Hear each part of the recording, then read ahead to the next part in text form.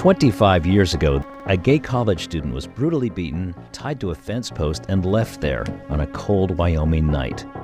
Matthew Shepard died in a hospital 5 days later. His murder shocked the world. His devastated mother took action. Those young men had horrible childhoods, horrible family life. Doesn't excuse what they did that night. I blame society equally, if not more, for creating the environment that made them think it was okay to do that to Matt. Our goal now is to change that. 11 years later, she got sexual orientation added to hate crime laws. But lately, queer folks are more and more under attack. Just ahead on Queer Power Hour, we'll hear from LGBTQ leaders about the good and the bad since Matthew's October 1998 murder and what we can and must do. Stay with us.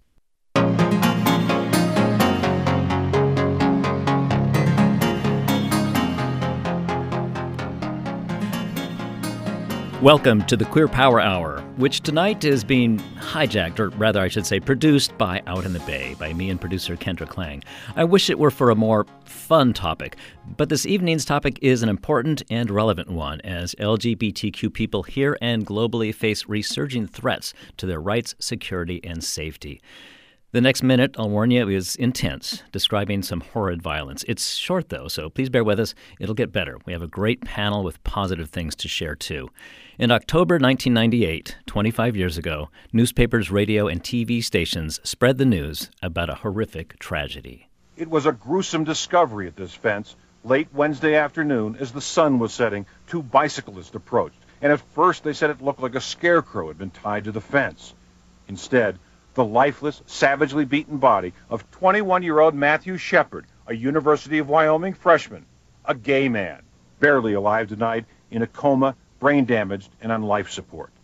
Today, two young men, Russell Henderson and Aaron McKinney, who whispered an obscenity as he came into court, were charged. In the county of Albany, Kidnapping, robbery, and attempted murder. A hate crime, according to police, who say the two met Shepard in this Laramie bar, tricked him into believing they were gay too. Then the three left together. It was 1 a.m. Wednesday morning, but Shepard, a small man, was allegedly beaten with the butt of a pistol, burned with cigarette butts, and finally tied spread eagle to the fence, left to die. Less than 2 months after his death, in December 1998, his grief-stricken parents and brother established the Matthew Shepard Foundation. Its primary mission, to eliminate hate-based violence. Matthew Shepard was certainly not the first LGBTQ person to be killed because of who he was, and sadly, far from the last. Good evening. I'm Eric Jansen. I'm here with representatives of the Human Rights Campaign, the Transgender Law Center, Equality California, and the Gay, Lesbian, and Straight Education Network, or GLSEN. I'll introduce them in a minute. This hour, we'll remember Matthew Shepard while looking at the positive progress made over the past quarter century and the recent setbacks for queer rights. And we'll talk about what we can and must do to reassert and protect those rights.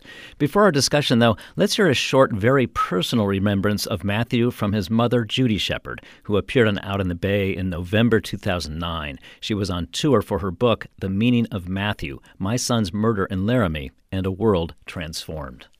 Judy Shepard, thank you so much for being here with us. Welcome to Out in the Bay. Thank you, Eric.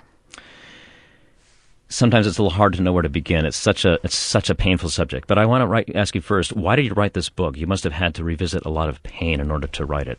You know, we thought it was going to be really hard, and parts of it were. But it was important to me and to Dennis and Logan as well that we correct some mistakes that are out there in the press about Matt and his family and what happened. And I also wanted everyone out there who only knew him as Matthew to introduce them to my Matt. I wanted him to be more to them than a one-dimensional photograph or an article in the paper. He was a real person who had a family and friends. He had a life before that night he was found tied to the fence. What are some of the biggest misconceptions you think people have about Matt, or what they knew as Matthew? Right, well, just one, that he was this angelic child who was, perfect in every way. Totally not the truth. He could actually be quite annoying sometimes. But he was funny, he was smart, loved people, very interested in public service, politics, loved to perform, he loved the theater, meeting people. He was very involved in the world all around him, and but he had issues, he struggled with depression. and he smoked too much and was a 21-year-old college student who drank too much and didn't study enough, much like his mother. And it was he just was a young man in search of his life like everybody else. And he had sort of a habit of, when everyone else had gone to bed, he still wanted to go out and meet people by himself. He was always very restless nature and loved to socialize. Even when he was very small, it was not ever time to go to bed. It was always time to chat. It was just part of his makeup. It's just the way he was. Sounds like he had an awful lot of energy. He had a lot of energy. That's Judy Shepard, Matthew's mother, 11 years after his death. We'll hear a bit more from her later. Tonight I'm joined by Shelby Chestnut, Executive Director of the Transgender Law Center, the largest national trans-led organization advocating for a world in which all people are free to define themselves and their futures. Welcome to At the Bay, Shelby. Thanks for having me. Melanie Willingham-Jaggers, Executive Director of GLSEN, Gay, Lesbian, and Straight Education Network, an organization that works to ensure that LGBTQ students are able to learn and grow in a school environment free from bullying and harassment. Welcome, Melanie. So good to be with you all tonight. Thank you. Brandon Wolf, National Press Secretary and Senior Director of Political Communications for the Human Rights Campaign, the largest LGBTQ political lobbying organization within the United States. Welcome, Brendan. Thank you so much. Good to be here. And finally, Tom Temprano, Managing Director of External Affairs for Equality California, the nation's largest statewide LGBTQ civil rights organization, and its Nevada-based affiliate, Silver State Equality. Thank you for joining us, Tom. Good to be here. Super. Thank you all for joining us. I'd like to know what memories you have of when you heard the news about the attack on Matthew and his death 5 days later. I may share mine, too. What do you remember about Matthew Shepard's death? Do you remember where you were? I kind of feel like, to me, it's like one of those things like when I was really young. It was, where were you when Kennedy was shot? It's kind of like that. Anybody want to jump in with that one? Melanie? Yeah, I'll go ahead and start. Thank you. I was 17 years old and very much not out. And I remember this happening, and whatever little part of me, right, that knew that I was queer, that I was non-binary, understood that the world was not safe for someone like me. And so it was better that I stay asleep to myself. It was better that I stay not awake to my fullness if I wanted to live. This also, I remember this happening at the same time that James Byrd was dragged to his death. Around the same time he was dragged to his death and lynched by Ku Klux Klan members, I believe, in Texas. And so I remember these two things, right? Both parts of my identity, my Blackness and my queerness, being at the top of my brain, and understanding that if I could prevent, the world was not a welcoming place for someone like me. Yeah, heavy. I mean, that's absolutely true. And another very tragic death. I'll just share mine real quickly. I was in Minneapolis at the time. I'd gone to Minneapolis to work for Minnesota Public Radio. I had thought that my relationship that I had here in San Francisco for 5 years was going to work out long distance for a little while, but I was totally wrong. And 6 months later, after I was there, things are starting to look up. I was feeling better after this breakup. It was October. National Coming Out Day was there. It was a time of celebration. And then we heard this horrible news about Matthew. And I remember being at a candlelight vigil out in one of the parks outdoors in Minneapolis, and it was just such a sad day and a sad time. Anybody else, Tom or Shelby? Sure. I remember I was slightly earlier in my process at that point than Melanie, but had similar feelings. I think I was about 12 years old, had just started to realize that I was queer. And the news just reinforced my inclination at the time, which was that I could never come out, that I could never be myself, that I had to hide or this sort of thing would happen to me. So I remember it being a traumatic experience that certainly set my own personal coming out back by at least a couple years. Yeah. Shelby, do you have anything you want to add to that?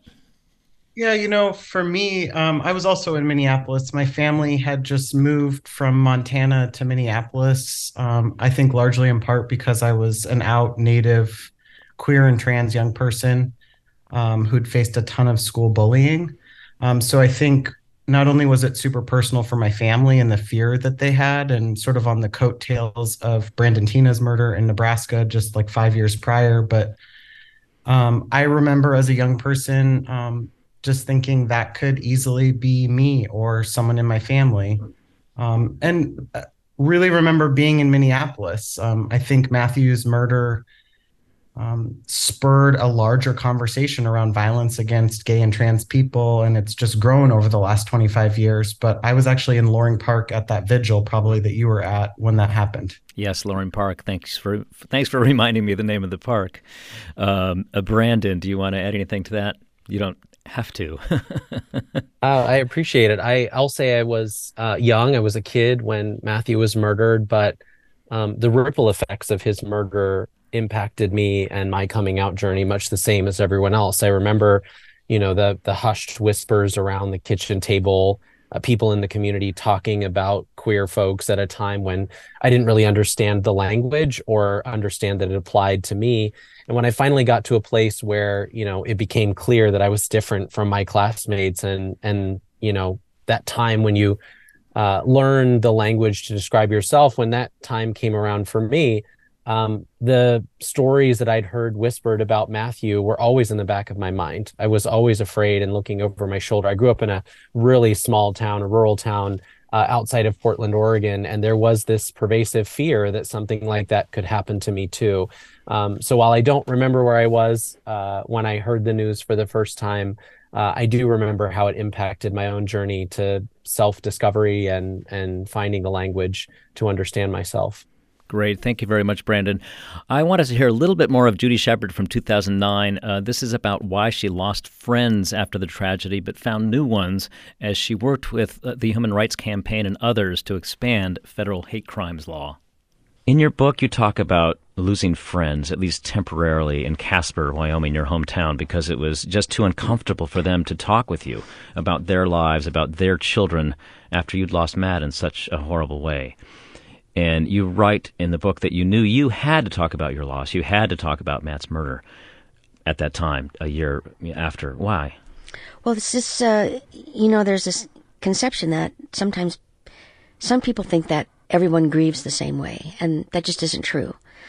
You either take it on and make it part of your life, or you try to push it away and you ignore it, or it overtakes you. And I wasn't going to let any of those things happen to me. We knew as a family that we had to talk about Matt, that we had to try and make life for his friends and his community better, because we had that opportunity to do that. With all the press and Matt's name and our name everywhere, we thought we had a window of opportunity where maybe people would listen to what we had to say. Some of my friends thought I should just be quiet and just move on. I couldn't do that. That would have driven me insane. So they were unhappy with that life decision of ours. And it also became uncomfortable for me to talk about Matt with them. I think they felt a certain amount of guilt, but also relief that what had happened to Matt had not happened to their child. But then they would feel guilty because that's what they felt. So it was, right. It was uncomfortable for them. It was uncomfortable for me. It became kind of a toxic relationship sometimes. Yeah. So I just had to move on to people who could support me in a way that I needed them. Have you regained any of those friendships? No. You made new friends through the process of becoming an activist. So tell us about that transformation in you, overcoming your public shyness, your distrust of the media. I get from your book that you're still a very private person, yet here you are now on a national speaking tour. You've been speaking for the past 10, 11 years almost. Yeah, it's I was an introvert off the scale on the infamous Myers-Briggs personality test. I just had to overcome that because the message became more important than my comfort level. Once I actually started doing it, it wasn't as bad as you might think. I wasn't selling anything. I wasn't relating, facts exactly. It was my story. And it became like talking to my friends in my living room, telling my story. So the public speaking part wasn't so hard. The media was always difficult. You have very well-educated, well-informed media people, and you have those who are not so much, who don't do any research, and that's a very uncomfortable interview to do. So you just kind of overcome that. And I did some work with the Human Rights Campaign with Elizabeth Birch. And for anybody out there who knows Elizabeth, you know that she's a force of nature and you just pretty much want to do whatever she wants you to do. She's an amazing individual and I love her. But she basically just gave me a swift kick in the tush and said, this is what you need to do. This is what you should do. And you know you can do it. Wow. That's Judy Shepard. You can hear the full 2009 half-hour conversation with her in its entirety on our website, outinthebay.org. Brandon Wolf from the Human Rights Campaign. What do you know about how Judy Shepard and the Matthew Shepard Foundation worked with HRC and other groups to add sexual orientation, gender identity, and disability to hate crime laws? And by the way, Elizabeth Birch, I know, I think I'm definitely the oldest person in this conversation. I'm probably closer to Elizabeth Birch's age, and I know she was one of the very early heads of the Human Rights Campaign. Yeah, thank you so much. It's I have to tell you that first of all, I love Judy on a deeply personal level, and she's so inspirational to me. I'm going to share a little bit of my own personal story that I hope will help us get to the answer to your question.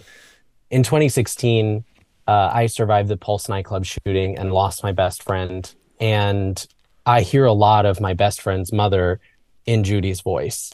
I watched her go through that same process of finding purpose in her pain, of turning her grief into a call to action, in finding strength in her son's legacy. And so the fact that, Judy can talk so openly about going from being an introvert to, being on a national speaking tour and writing a book and helping to change policy in America, people might think that's easy or it comes naturally, but it's really hard. And when you're carrying the weight of grief, it's incredibly inspirational that she could step into that role and become such an uplifting figure in American history. I know that, Judy and the Human Rights Campaign worked together really closely to help update hate crimes law in this country. They built a coalition of organizations. You mentioned that, it's not just the LGBTQ plus community that was, that received added protections from this law. It was also people living with disabilities. And so there was a coalition moment that had to happen. And, we've been really proud to work alongside Judy, not just to get that done, but to continue to honor Matt's legacy with action. But I will say that the power of Judy's personal story, the power of her love as a mother, is what has helped to make so much progress in this country. And again, I'm just really, really inspired by her. Yeah, no kidding. And I had no idea about you being personally involved in the Pulse nightclub shooting. And I'm sorry to hear about the loss of your friend. Let's talk a little bit about the hate crime law, the expansions that happened in 2009. What are the strengths and weaknesses and some of the limitations of the federal hate crime laws? Shelby, do you want to jump in with that? Transgender people have been, seems more and more targets, especially lately. And so perhaps you have a particular comment on that. This is Shelby Chestnut from the Transgender Law Center. Yeah, and just to name, I've worked in the anti-violence space for a very long time, and Judy is just like one of those people who she's contagious, and the advocacy she's done for survivors of all types of violence is kind of unparalleled. So really echoing what Brandon had to say.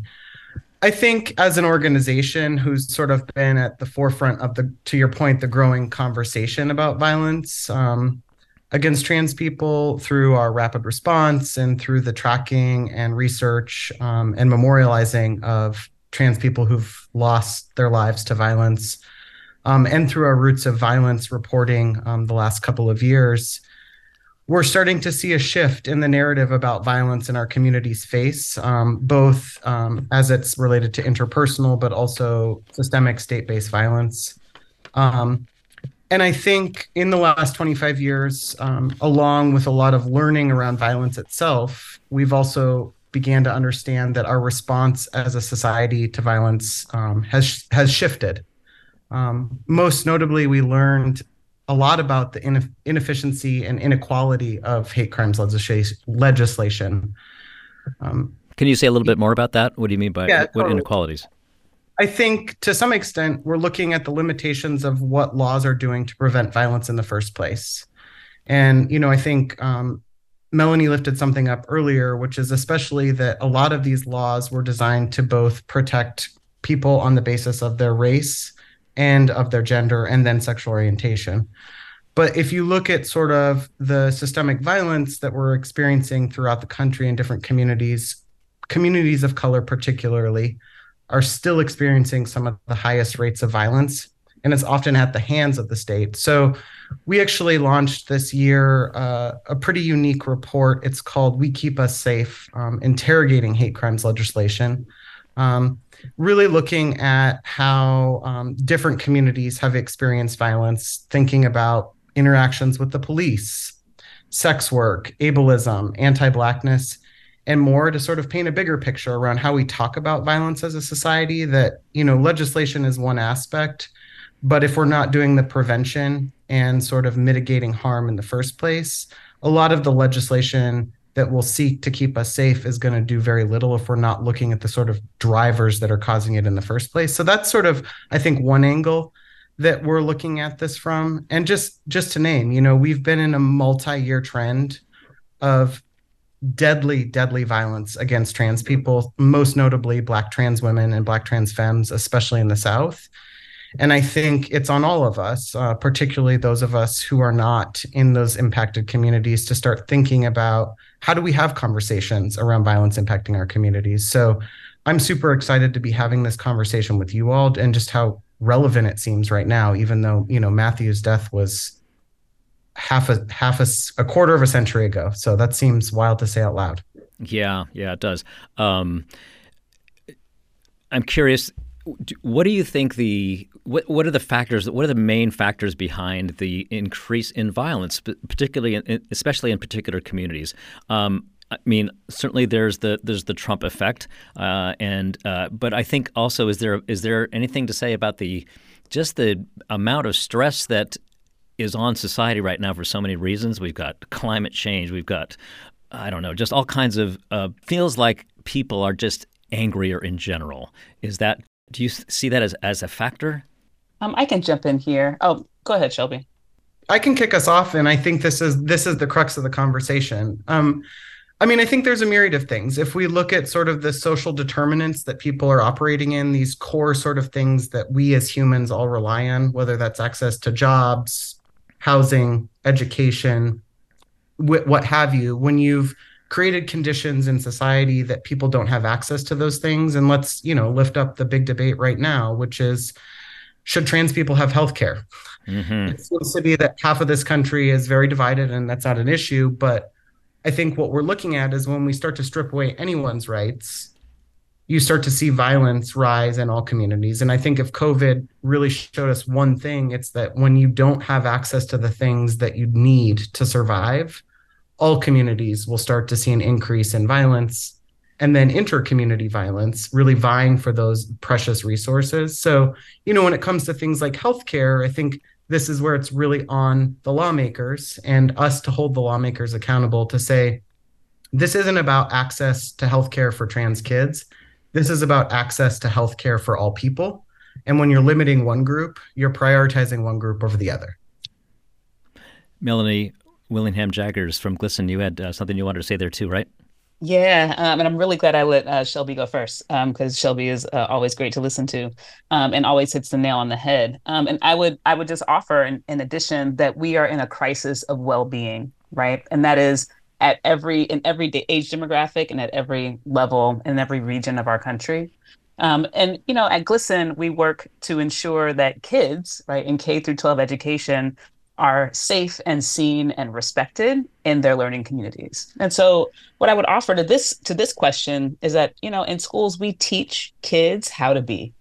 We advocate specifically to make sure that LGBTQ plus kids are included. And that's not just supporting queer kids, that's supporting their cisgender and straight classmates to say, yeah, these queer kids deserve respect, and you do too. And what we're in, again, is both a crisis of well-being and a recession of respect, right? No one has actually what they need. No one has enough. And as a result, like Shelby said, right, we then becomes this race to the bottom, competing for resources. And so different communities are pit against each other. Now, when it comes to young people, we understand that over 40% of LGBTQ plus youth consider taking their own lives, right? That's nearly 1 million kids. It's been high for a long time. Has that percentage gone up lately, or has it stayed a high percentage for quite some time?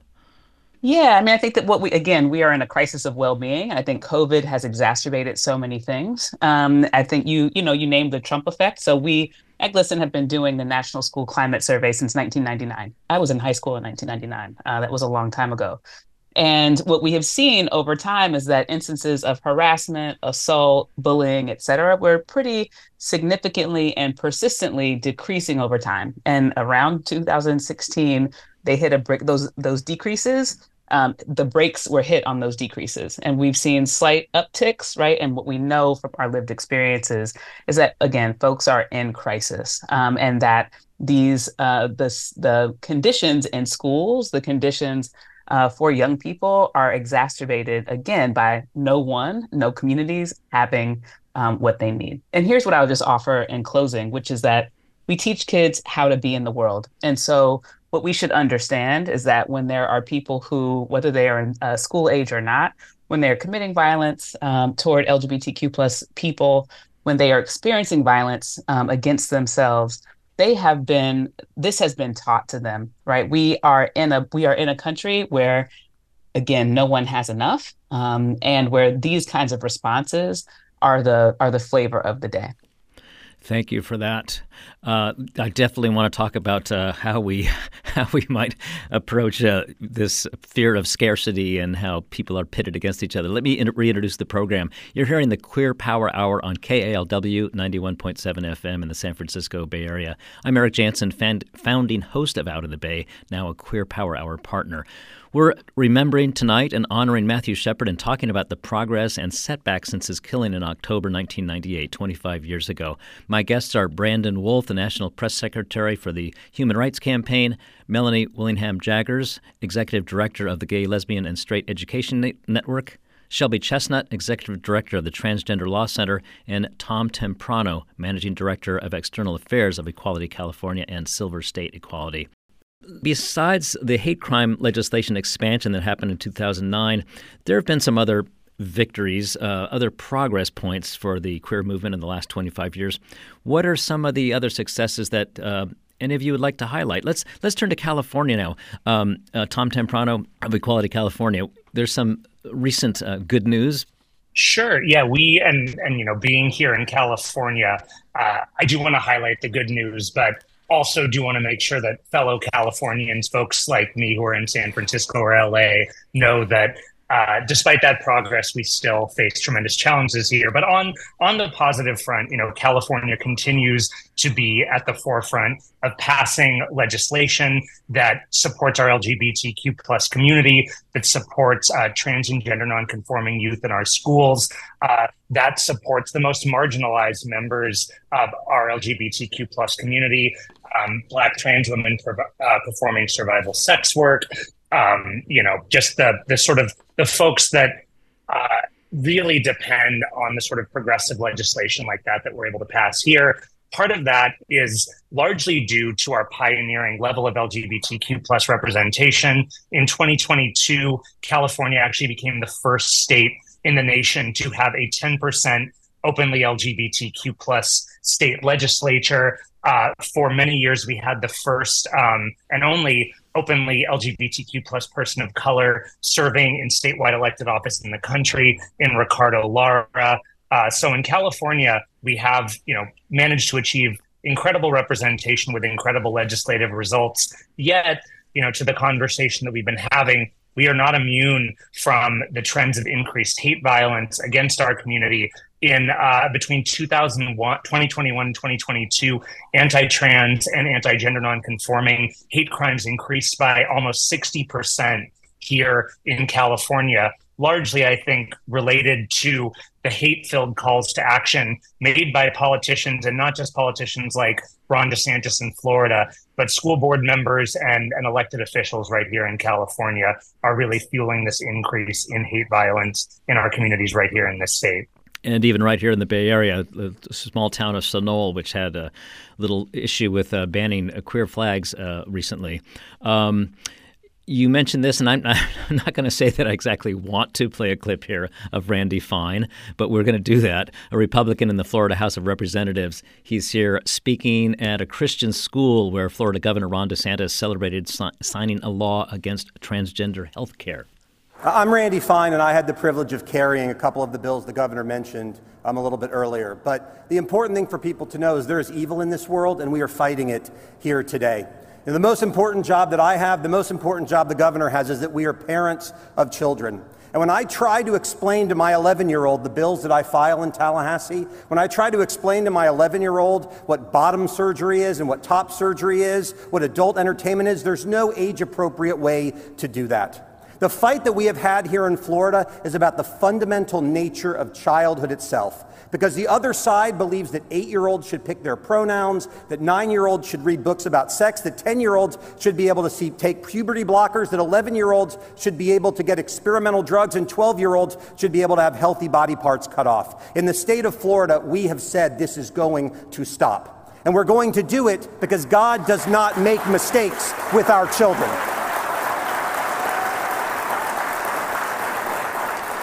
So that's what we're up against, and especially people in Florida. I want to ask you, from my standpoint, these people sound like nuts, but they're making progress, unfortunately. How effective is this, from a political viewpoint, how effective is this conservative narrative of protecting youth and letting kids be kids? Yeah, I'll weigh in here because I just relocated to DC from Florida 4 weeks ago after spending 15 years in the state. And in my previous role, I was the press secretary for Equality Florida, which meant I got to spend a lot of time in the presence of people like Randy Fine. And I will tell you that there is this pervasive narrative that the right wing peddles, that their version of America is inevitable. This dehumanization, this discrimination, this empowering and emboldening of hate and violence, that this is just the way the cookie crumbles, and that they have this overwhelming majority that is now rising to the top. But the truth is that most Americans still value freedom at their core. They still believe that people should have the right to get the care they need. They still believe that people should be able to go to school and read books, should be able to decide what they want to wear, should be able to go to the bathroom without the prying eyes of the government looking over the stall. They believe that they should not have to ask people like Ron DeSantis for permission to parent their own children. Time and time again, the data tells us that when people are faced with a choice between freedom and a world like the one you just heard, where right-wing extremists are allowed to strip away people's basic civil liberties, they choose freedom. So while I think folks like Randy Fine, folks like Ron DeSantis would like you to believe that their backward vision of America is inevitable, I think time and time again we've seen the opposite. We've seen the Trump brand of politics defeated, not only in presidential election cycles, but in midterm election cycles. We've seen it defeated on local levels, and the question now becomes, who do we want this country to be? We are at a real crossroads where folks like, again, Ron DeSantis, people like Matt Gaetz, Lauren Boebert, Marjorie Taylor Greene, they would like us to believe that their vision of America is inevitable, but the choice is ours. I live in this country too. It is my America too. And folks like us who believe that we should have the freedom to live free of discrimination and violence, we are the majority. And so we have to make a decision, certainly in the 2024 election cycle and beyond, about what we want this country to look like. That's Brandon Wolf from the HRC. So how do we, if we are a majority of people who do want to have control over our own bodies, you mentioned a lot of them. You might have missed whether or not to bear a child. That's a big one. And certainly polls have shown that people, generally speaking, across the board, support that right, but they're still electing people who don't follow that. So what do we do? What can we do? This is Melanie. I'll jump in here. A couple things. Just to talk a little bit about parents' rights and to put it in the true light. Two things here. One, the so-called parents' rights folks would rather their children not be truly who they are and would rather their children be who they as parents ascribe their children to be. So not only is that terrible for their own kids, but they also want that disembodiment, that denial of who they really are, that stifling of who who children are. They want that for their kids. They want that for your kids. They want that for all kids. when we're looking at curriculum censorship, when we're looking at book bans, what we are seeing in education is the generation of adults who want children to know less than they do about the world. And what we understand at GLSEN is that education is truly the cornerstone of democracy, right? John Dewey says that that democracy is born every generation anew, and education is the midwife. And what the other side is doing, what our opposition is doing, is seeking to foreclose on the future of our democracy by ensuring that children are miseducated from the very beginning, so they know a little about the world as it exists, and that they are unprepared to participate powerfully in that world and to build upon a democracy when it comes their time to participate as citizens.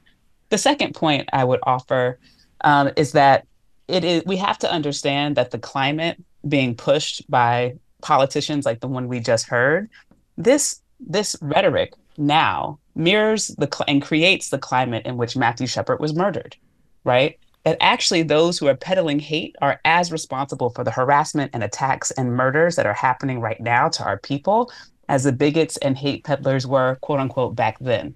And what's also important, I think that this both ought to scare us and I hope spur us into action, is that it's not only that these folks are peddling hate and that they're some yahoos in the field talking foolishness. These are the folks who are in government. These are the folks who are writing laws. These are the folks who have hijacked both state houses and also now some of our parts of our national government and are pushing this regressive, right-wing Christian nationalist view of our country that does not include queer people, does not include people who are folks of color, does not include people from communities who have experienced marginalization. And we must wholesale reject that future that they are proposing and seeking to impose on all of us. So what can we as listeners, as individual people, what can we do to help? For example, how is GLSEN working with educators and teachers, and what are teachers doing in the face of this? Yeah, that's a great question. So, when as a collective, we're fighting back and we're working to teach our young people that they belong, that they are accepted, that they are affirmed and safe and celebrated for exactly who they are. When school districts started banning LGBTQ plus books, GLSEN launched the Rainbow Library. Since 2019, we have provided more than 56,000 affirming books that represent queer folks, queer families, to over 5,800 schools in over 30 states, right? We're reaching over 5 million students. When Florida passed its Don't Say Gay legislation, we at GLSEN partnered with local organizations to make sure that over 70 million people in Florida saw LGBTQ plus supportive billboards. When the College Board sided with white supremacy, GLSEN joined the Freedom to Learn Coalition and delivered a petition with tens of thousands of signatures opposing censorship of Black history and history from communities of color, right? So what we understand now is that in this moment, not only are the majority of people with us, over 70% of people in this country understand that LGBTQ plus people deserve respect and deserve to participate in our democracy. We know that it's imperative that we rise up, right? So at GLSEN, we have this campaign called Rise Up, which means that even as we are fighting in school systems, we will never stop fighting to make sure that schools and classrooms are safe and affirming for our kids. We also know that we have to go to the streets. We also know that we have to make sure that these young people, where they are seeing queer, supportive, and affirming books being taken out of their libraries, and we're seeing safe space stickers being torn down by foolish administrators, they also need to know that out in the world, that people like us are always fighting for them. So at GLSEN, we're looking to get 2 million signs of and beacons of support and light out across the country on cars and yards and yard signs, et cetera, to make sure that queer kids, no matter where they are, see that there are folks out there like us who see them, support them, and are fighting for their right to exist. Fantastic. You said a lot there. I'm curious if the other organizations here, like Equality California, HRC, Transgender Law Center, if there is a bit of a, take the action to the streets attitude, is this something that has to be done, or can you work from within this political system, which is kind of, hard to work with right now? Tom Timprano. I would say here in California, we need to continue to take it to the streets, but we also need to take it to the ballot box at all levels of government. As I mentioned, here in California, we had the first ever 10% LGBTQ plus state legislature. Every statewide constitutional officer and a supermajority of both of our houses of our legislature are LGBTQ plus affirming. But where we're seeing the sharpest attacks against our community and trans youth in particular and LGBTQ youth is in local school boards. It's school boards who are trying to push forced outing policies that would out trans students regardless of the safety of that student. It's school boards and city councils banning the flying of pride flags, which in 2023 just is unconscionable here in California. So I think it's especially important in this 2024 cycle that folks not just focus at the top of the ticket, though, you know, if you had the misfortune of watching that awful Republican debate, clearly trans youth are going to be used as a political tool for far-right extremists in this election. But I would just really encourage folks out there not to lose sight of where so many of these fights that impact the daily health and well-being of members of our community are happening, which are on the school boards, which are on the city councils, and want to encourage folks to pay attention to those races. And if they've got someone who is anti-trans, who is anti-LGBTQ plus running in their local community, run against them. Hold those elected officials accountable. Hold those candidates accountable. We need to beat these folks at all levels of government. Indeed. Shelby, any comments from you? Yeah, ditto to what my colleagues have said. The thing that I would like to just give some contextualization around is that since 2016, we've seen a major increase in these bills, and we've seen a major amount of spending by the opposition. But at the end of the day, trans people are winning because these politicians across the country are proposing bills day after day, year after year, becoming more extreme and more harming to the next person that's going to come along. And we're either defeating them or we're winning in court. And we're doing that by not outspending them. Across the country, you're seeing more trans leadership than ever before. You know, there was that tagline in that terrible Republican comment that was, you don't want your 8-year-old sharing their pronouns. But the reality of it is our 8-year-olds are sharing their pronouns. So it's on us to show up for trans youth, to show up for young people, because they're sending us in the direction that we needed to be headed in. And if we would just get out of their way and listen to what they're demanding, I think we'd be living in a world that's much more fair, including all of the people who don't want us to succeed. Okay, very good. I want to go to an email from a listener asking if the organizations represented here are helping pro-LGBT candidates win office. Yeah, I will say absolutely 100% yes. At the Human Rights Campaign, that is, a prime focus of ours. We've got candidates right now in Virginia. We have an election in Virginia on November 7th. And so we've endorsed a number of candidates in that state for the state assembly. Obviously, 2024 will come around and we'll have a whole host of other candidates from around the country. But to answer the question, yes, I think we've got to change things from the inside, and we have to approach it from the outside. We have to have people mobilizing. We have to have people civically engaged. People have to show up to school board meetings. They have to show up to city commission meetings. They have to show up to state legislative hearings. And we also have to exercise our voices at the ballot box. I want to just briefly touch on something that Tom said that sort of sparked me, I'm sorry, it was Shelby. I firmly believe that we will win this fight because we're right, and that the right wing is fighting back so hard in this moment because they know they've already lost. The culture is the culture. Our country is browner and queerer and more diverse than it ever has been. And this right-wing backlash is a desperate attempt to hold on to the last vestiges of control they have over a culture that they simply don't control anymore. And so it is really important that we exercise that outside power, that people understand, listen, our opponents are reaping the benefits of a decades-long effort to wage war on the local and state level. While we were thinking about who was running for president, they were putting people up to run for school board. And that is the thing they're reaping the benefits of right now. And so we have to have people who are civically engaged and willing to engage on those local and state levels from the outside. And yes, we need the right politicians in place who care more about doing the work of the people and supporting their constituents than trying to access power, wealth, and fame. So the Human Rights Campaign, if you want to plug in there, we've got a whole host of ways you can support pro-equality candidates in California, around the country. But I would encourage everybody, find the way that makes the most sense for you to be engaged in this moment. Pledge to vote and do that extra thing. Share your story with your neighbors. Bring somebody to a school board meeting. Pledge to vote and make a difference in your community. Thank you, Brandon. We are very close to the end of our hour. I'm going to ask Shelby and Tom and Melanie to make a quick kind of closing comment if you'd like to. Let's start with Shelby Chestnut, Executive Director of the Transgender Law Center.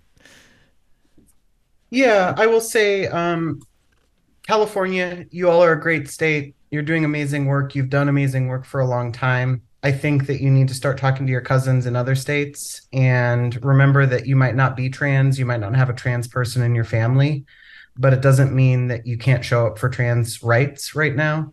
A great way to do that this next week, we're hosting our annual gala actually in the Bay Area. So if you go to transgenderlawcenter.org, there's a way to come support our event and have some fun and celebrate trans rights. Very good. Thanks very much. Tom Temprano from Equality California.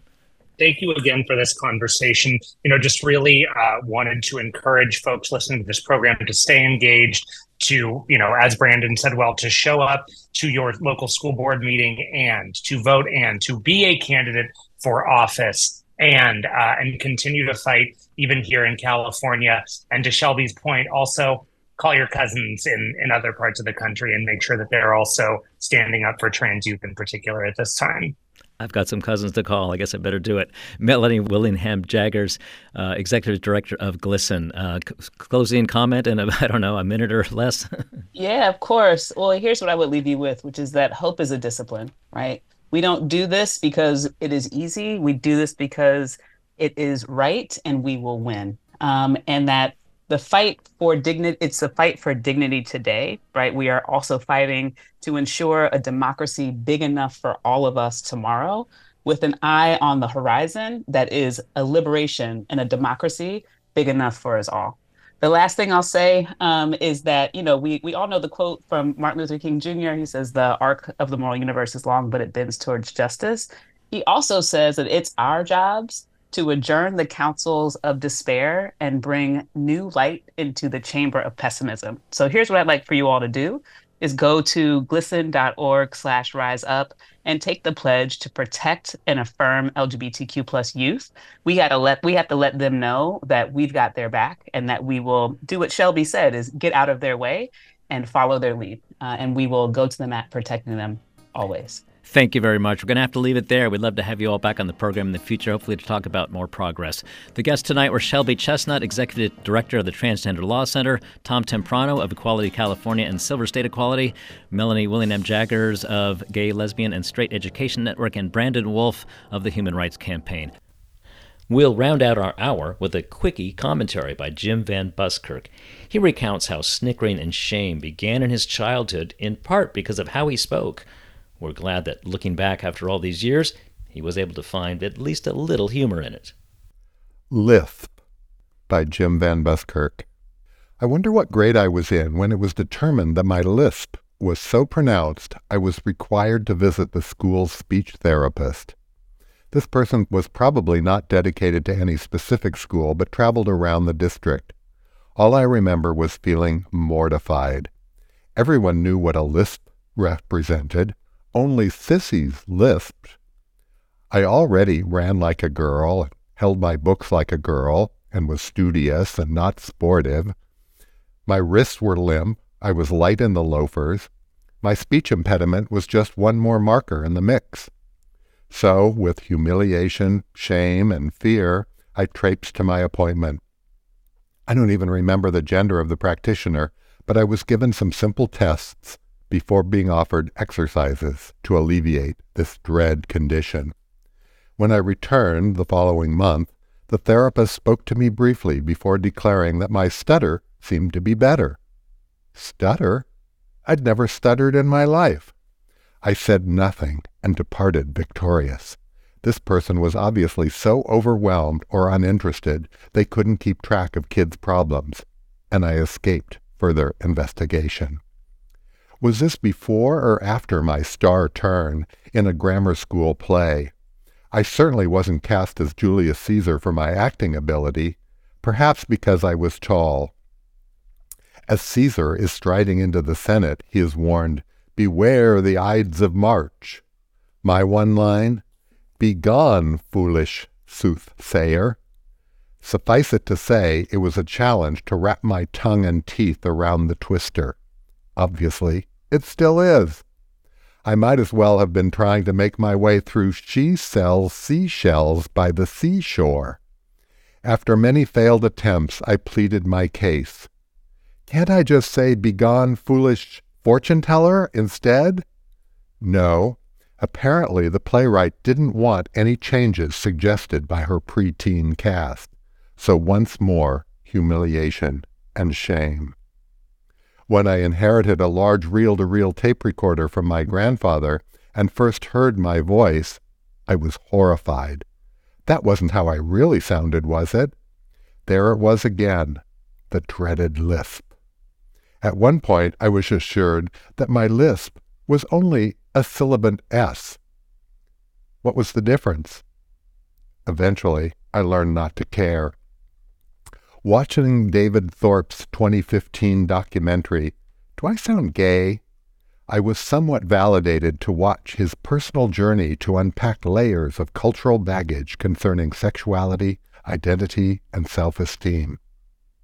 Now, after years of speaking in public and even being recorded on the radio, I can laugh at myself. But just don't ask me to 86, the foolish soothsayer. I'm Jim Van Buskirk. Jim Van Buskirk was the founding program manager of the James C. Hormel LGBTQIA Center at the San Francisco Public Library from 1992 to 2007. He co-authored Gay by the Bay, A History of Queer Culture in the San Francisco Bay Area, and co-edited 2 queer anthologies, Identity Envy, Wanting to Be Who We're Not, and Love Castro Street, Reflections of San Francisco. Now retired, Jim currently volunteers as a regional coordinator with the Final Exit Network, which helps people take control of their end-of-life plans.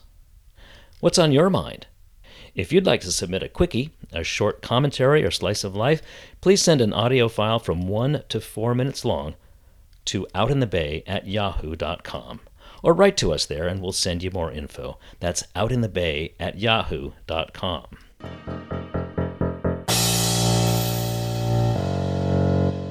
Thanks for joining us for this evening's Out in the Bay takeover of the Queer Power Hour.